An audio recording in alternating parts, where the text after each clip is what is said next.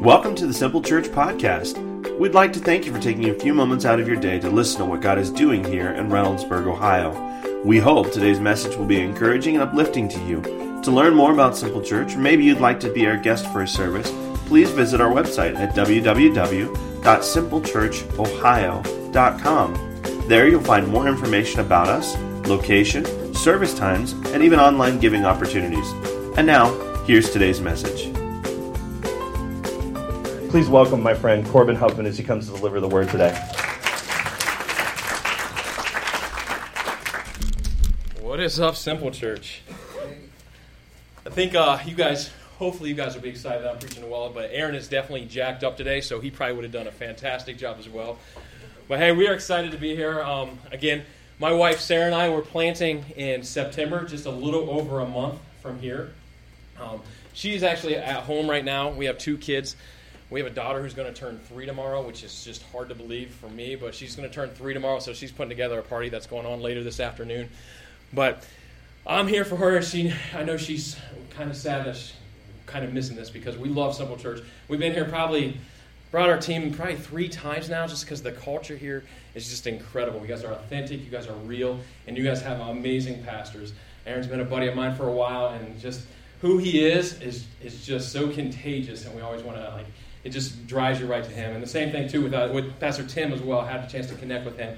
And you guys are just led by awesome leadership. So we hope to be, when we launch, we kind of hope to look back and say, Simple Church is somewhat similar to what we were going to be. We can look back there. You guys did this about a little over a year ago, so you kind of know some of the exciting people and some of the exciting things that are going on with it.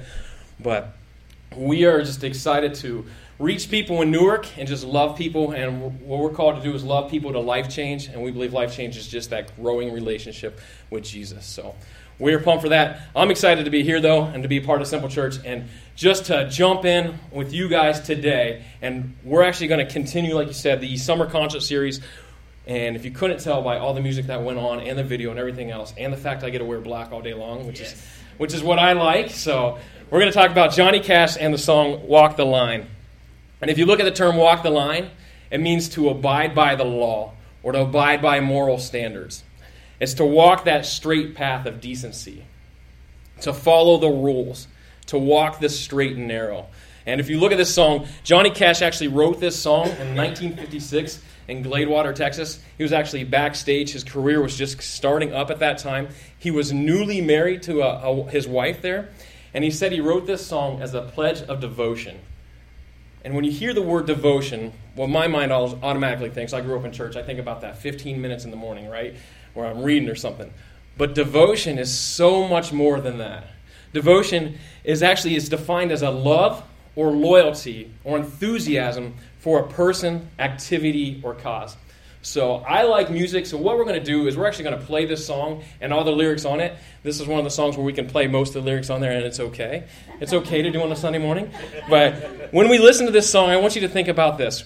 While you're going through this, let me ask you, what are you devoted to? And we'll go ahead and play this song.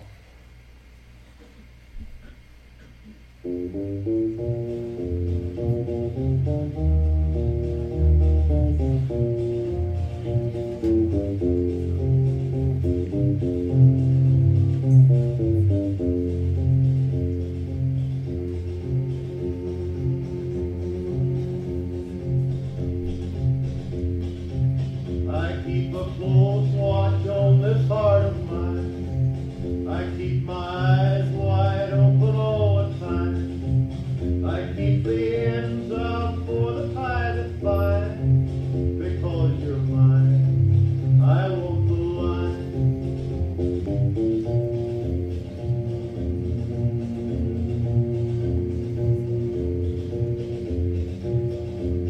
I find it very, very easy to be true. I find myself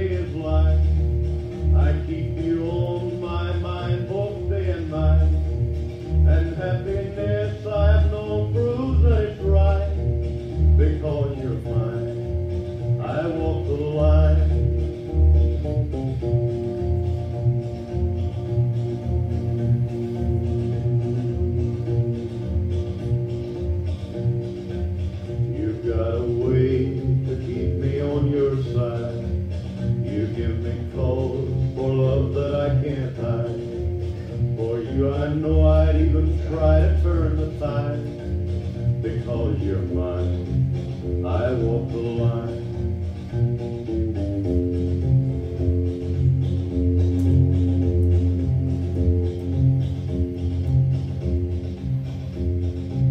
I keep a close watch on this heart of mine. I keep my eyes wide open all the time. I keep the ends out for the tide that binds. Because you're mine, I walk the line.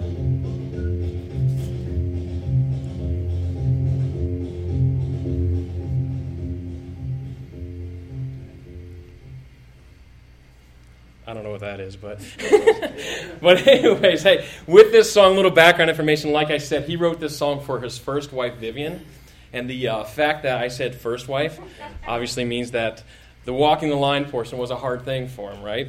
This song was actually his first number one hit. It stayed number one for 43 weeks. And in the music business, if your number one song is on there for 43 weeks in a row, turns out your career kind of rises up. So he was actually on the road for like 300 days out of that year. So his focus and his devotion had kind of turned from his wife, a new wife. If anybody who's been newly married, you know that first year you kind of actually should set aside time for that for the wife. It just makes sense. He didn't necessarily do that. His focus kind of turned elsewhere. It was more on his career and actually even turned towards drugs, and he became addicted to drugs during that time and depended on drugs. His focus was completely off. Cool into the story, though, even though his first marriage was ruined from that, he ended up rededicating his life to Christ in the early 1970s. He was able to overcome his addiction to drugs, and he actually became one of the most successful singers and songwriters of history. That's why we're talking about him 40 years later, on a Sunday morning, in a church even. But walking the line is a difficult task, and it's a daily decision. Focus is something that we have to think about and something that we have to do on purpose. It's not easy.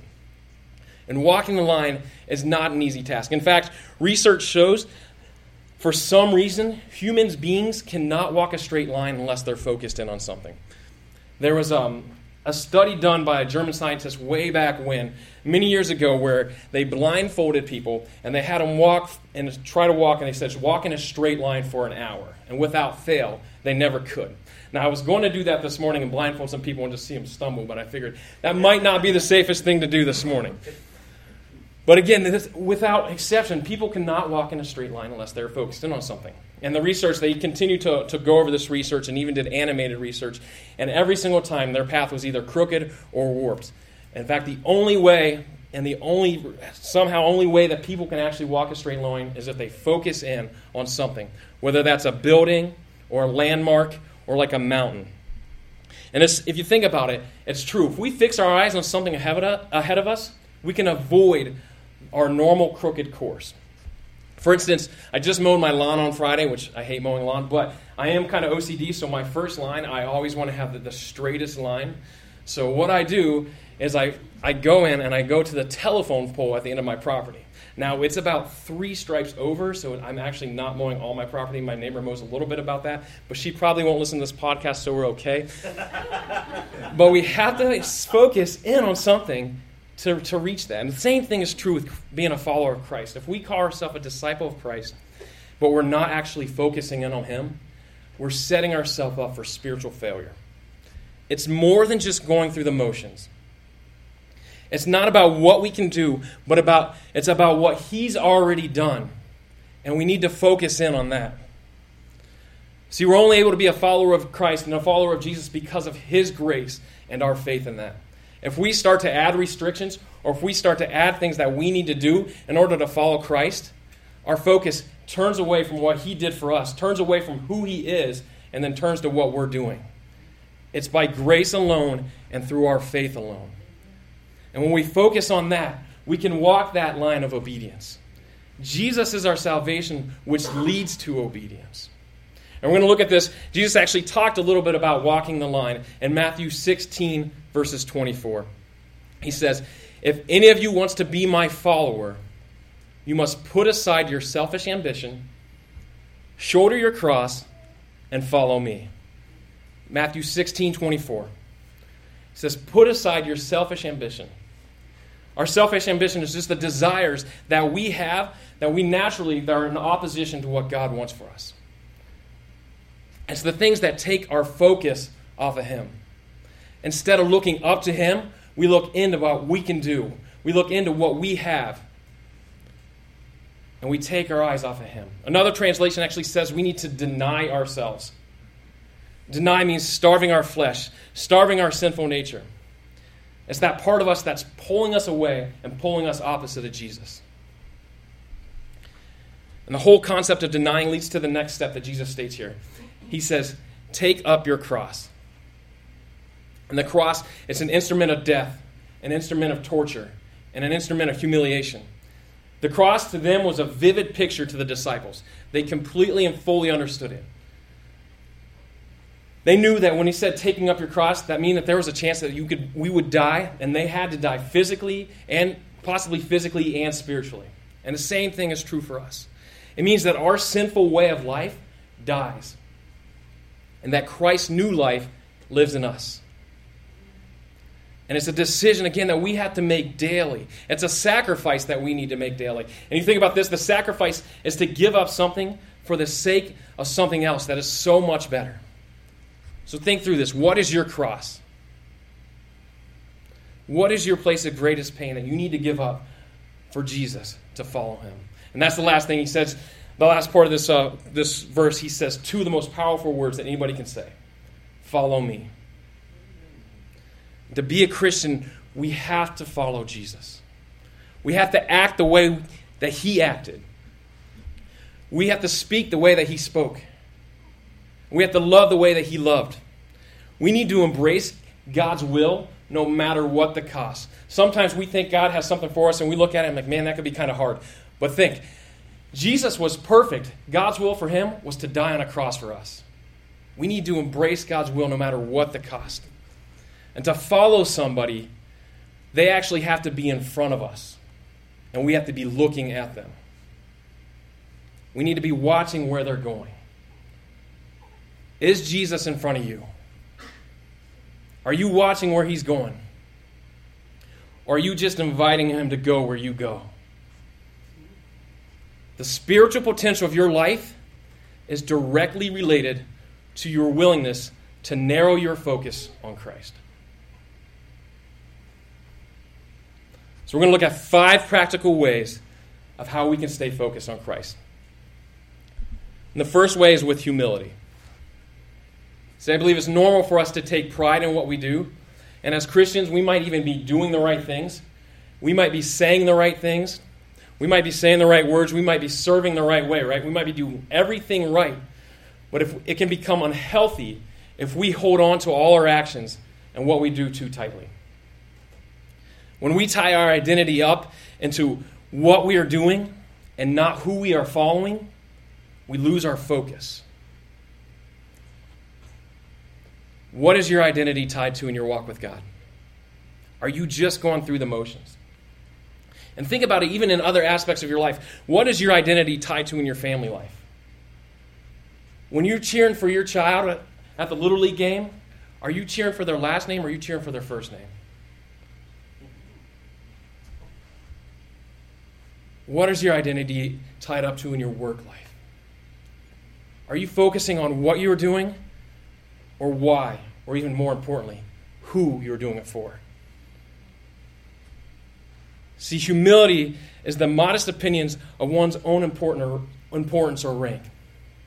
It recognizes how inadequate we are by ourselves. In James 4:10, it says, humble yourselves before the Lord, and He will lift you up. People who are not humble think they know everything. No one can correct them, and they believe that they have the answers to everything, right? We've all been around these people. You can't speak into their life. And if we can't speak into their life, God can't speak into our life either if we're not humble. We need to have a clear understanding of who we are. We need to know what brings us closer to God and what we can do best for Him. Sometimes we need to eliminate what we can do well for the sake of what we can potentially do best, which means we need to humble ourselves and realize that we're not great at every single thing in life. God has a plan and a purpose for us, and we need to seek after that and humble ourselves in all the other areas. To remain focused, we have to be humble. We have to have humility. The second thing is simplicity, and this is a tough one, especially in our culture. See, I think we live mismanaged lifestyles that often lead towards complexity, and complexity is often even praised in our culture, right? We have this tendency to drift towards complexity. And it's something about complexity that blinds us over time because we don't see it happening to our lives. The drift is subtle. It's unintentional. But that next thing you know, your lives are completely complex and you don't have time, money, and you're running out of resources for the things that God has planned for you. Our schedules are packed. We continue to add items into our life without ever subtracting. Whether it's household items, we've all seen the show Hoarders. It doesn't just show up that day, right? It continually comes in, and we don't never subtract anything that goes out. It could be our calendar items, where we have our schedule is completely packed, where we don't have time just to sit down and have dinner with our family. We don't have time to spend time really listening and focusing in on God. Maybe it could be our finances, where we continue to add bills, continue to add debt, and next thing you know, at the end of the month, we say our finances are tight, but really what they are, they're complex because we made them that way. Where are you? Are you able to follow Jesus in your schedule? Or is it too complex? Do you have money budgeted for your tithes, for giving, for helping other people out? Or are your finances too tight? Are they too complex? Are your possessions controlling your house and taking over everything? We need to set boundaries in our life to create simplicity. We have a little rule at our house, and I pretty much built it in. But the rule is, if something comes in, something must go out. Now, this rule is built because we have two dangerous vehicles. We have a truck and a minivan. Now, you're thinking, well, that doesn't seem too dangerous. They don't go too fast, especially if you saw our truck and minivan. They're a little bit older in the years. But the reason they're dangerous is because of the amount of stuff they can hold. And now my wife, well, she's not here, so I can talk a little bit about her. My wife, she'll drive down the road, and there's always stuff on the side of the road. Like, you look at that, to me, I see trash. To my wife, she sees a project. She sees a treasure. She sees, hey, that would look good in this room. And if I'm not with her, that looks good on the side of the curb, then it looks good in the back of our truck, then all of a sudden it's in our house. So we made a rule that if something comes in, something must go out. We did break that rule with kids. Like I said, we have 2 kids. Once our son came in, we're like, you know what? We could probably keep our daughter and we'll be all right. But I think we need to be intentional about creating simplicity in our lives. And living simply just means that we carefully examine what it means to fully live. We focus our efforts on the things that are true, on the things that are essential. We make time for faith. We make time for family. We make time for our health, our friends, our church, and our community. What are you focused on? Would you characterize your life as simple or complex? See, I think the devil has made his business to monopolize in 3 elements: noise, hurry, and crowds. Satan is quite aware of the power of simplicity.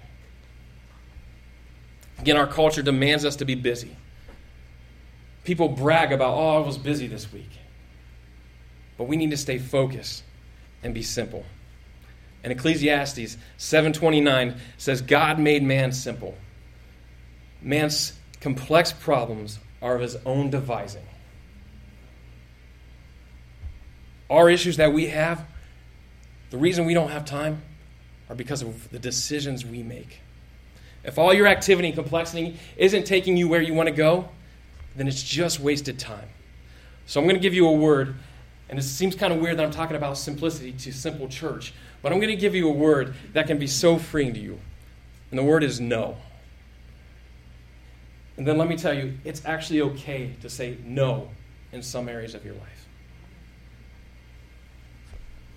Third way that we stay focused on God, and it seems kind of like a no-brainer, but is with faith. Faith just means to have trust or assurance, to have confidence or conviction. It's the belief and the reliance in what God says. It's that trust that produces actions. And it's walking with Jesus and doing this thing called life with open hands. See, when we're clinging to what we have, when we're walking with closed hands, We're focusing in on what's in our hands and not on who's providing what's coming. And God has so much more for us. We need to live a life walking with open hands, a life of faith. We need to trust God, which means sometimes making risky decisions. For me, that meant planting a church. That's a crazy decision. For some of you, that could mean just talking to a stranger. That could be reconnecting with a family member. But God has risky decisions for us because He wants us to invite Him in. He wants us to invite Him in the decisions and the plans that we have. He wants to be a part of our life. Oftentimes, having faith means that we're making choices for our life for what could be best, even when what we're doing is currently working. Sometimes we need to give up what we can do well for what God can do better. We need to give up the good in order to get the great. Matthew 19:26 says, "With God, everything is possible." Why don't we invite Him in? Why do we limit ourselves so many times? We need to believe even when we don't see the end results. We need to obey even when we don't understand. We need to persist on even when we don't feel like it. And we need to trust even when we don't fully grasp the situation we're in. Hebrews 11:1 says, "Now faith is being sure of what we hope for and certain of what we do not see." The law of faith is the greatest law in the Word of God. Augustine says, "Faith is to believe what we do not see, and the reward of this faith is to see what we believe." The law of faith is the greatest law in the Word of God. And to remain focused on Jesus, we need to have faith in Him. The fourth thing is with love. 1 Corinthians 13:1, it says, "Though I speak with tongues of men and angels, but have not love, I have become a sounding brass or a clanging cymbal. And though I have the gift of prophecy and understand all mysteries and all knowledge, but have not love, I am nothing." The more spiritual you become, the more love you will show others. And sometimes, and somehow, I think we miss this. I'll be honest, some of the meanest people I've ever met call themselves Christians. I'll be even more honest. Sometimes I have been extremely mean, and sometimes I can be extremely mean. I think there's two reasons why people don't become Christians. Number one is they've never met one. And number two is that they have met one. I think far too often we do not act in love. Think about it. We as Christians, we fight and argue about the dumbest things. We debate and think that that's going to solve the world's problems. We're often too judgmental. We look at people and all of a sudden something clicks on our head that we're better than them. We often act holier than thou. We're incredibly condescending. Now you guys all feel really good about yourselves. But think about that. Is that really love? Of course not. Love takes no account for the evil done to it. Love doesn't filter through a current emotional state. Love doesn't screen things through past hurts or offenses. Instead, love shows grace and forgiveness. And it's the very same grace and forgiveness that Jesus showed us. Showed us while we're sinners. He died on a cross for us. Took all of our shame and all of our sin upon His back and died on a cross for us and then rose again. Love believes the best in every person. And when I'm talking love, I'm not talking about the natural human love where it requires a person to prove themselves before the love is given. But I'm talking about that Christ-like love that's given to both of those who are lovable and unlovable. Instead of assuming the worst, love tirelessly looks for the best in others. And true love hopes in all things and lives with an expectant faith towards others. To be a Christian, to stay focused, we must have love. 1 Corinthians 14:1 says, "Make love your greatest aim." And we can do that by accepting others unconditionally, by encouraging others continually, by serving people cheerfully, and by forgiving others freely. Let me ask you, how are you doing? How accepting are you? What is the last encouraging word that you've spoken? Are you using your abilities to serve? Or are you holding on to any unforgiveness? That's your love gauge right there. To stay focused on Christ, we have to have love. And the last thing is with priority. Priority is something that we give special attention to. Think about this. What are your priorities? I believe this. Many of us weaken our potential by investing too much time in the areas of our lives where we have the least potential. Simply put, we try to do too much. And the result is instead of being strong somewhere, we're weak everywhere. Devoting a little of yourself to everything means committing a great deal of yourself to nothing. We spread ourselves to sin. And if Satan can't make you sin, the chances are he's going to make you busy. The chances are he's going to mess up your priorities. So let me challenge you with this. Don't confuse activity with results. Don't sacrifice your long-term growth for short-term progress. We need to have our priorities right in life. And often, we need to do less to grow more. Doing more often only leads to frustration and burnout. And I'm sure you've all been there. I'm even going to talk in a spiritual realm here too. Sometimes we can be spiritually frustrated. And just to be honest with you, it happens to all of us. And our first reaction when we become spiritually frustrated, we feel like maybe we're doing the right things. Maybe we're spending time with God. Maybe we're spending time in prayer, in the Bible, and in worship. But we still feel like we're hitting a dry spell. So our natural reaction is to do more. Naturally, we just want to spend more time in prayer. We want to spend more time in the Bible, more time in worship. And those things aren't bad. But what really God wants us to focus in on is Him, not the motions. God wants to be our priority, not the things leading up to Him. I love this quote by Smith Wigglesworth. It says, "I can get more out of God by believing in Him for 1 minute than I can by shouting at Him all night." What's he saying? He's saying, shut up. Sit back and let God be God. Oftentimes our priorities are so messed up that they lead us to frustration. But we need to understand our priorities. We need to understand that our relationship with God is about knowing Him and focusing in on Him. In Matthew 10:39, it says, "If your first concern is to look after yourself, you'll never find yourself. But if you forget about yourself and look to me, you'll find both yourself and me." See, we're designed to have a relationship with God. And we're designed to enjoy Him. And when we forget this purpose, our world often seems like it's collapsing.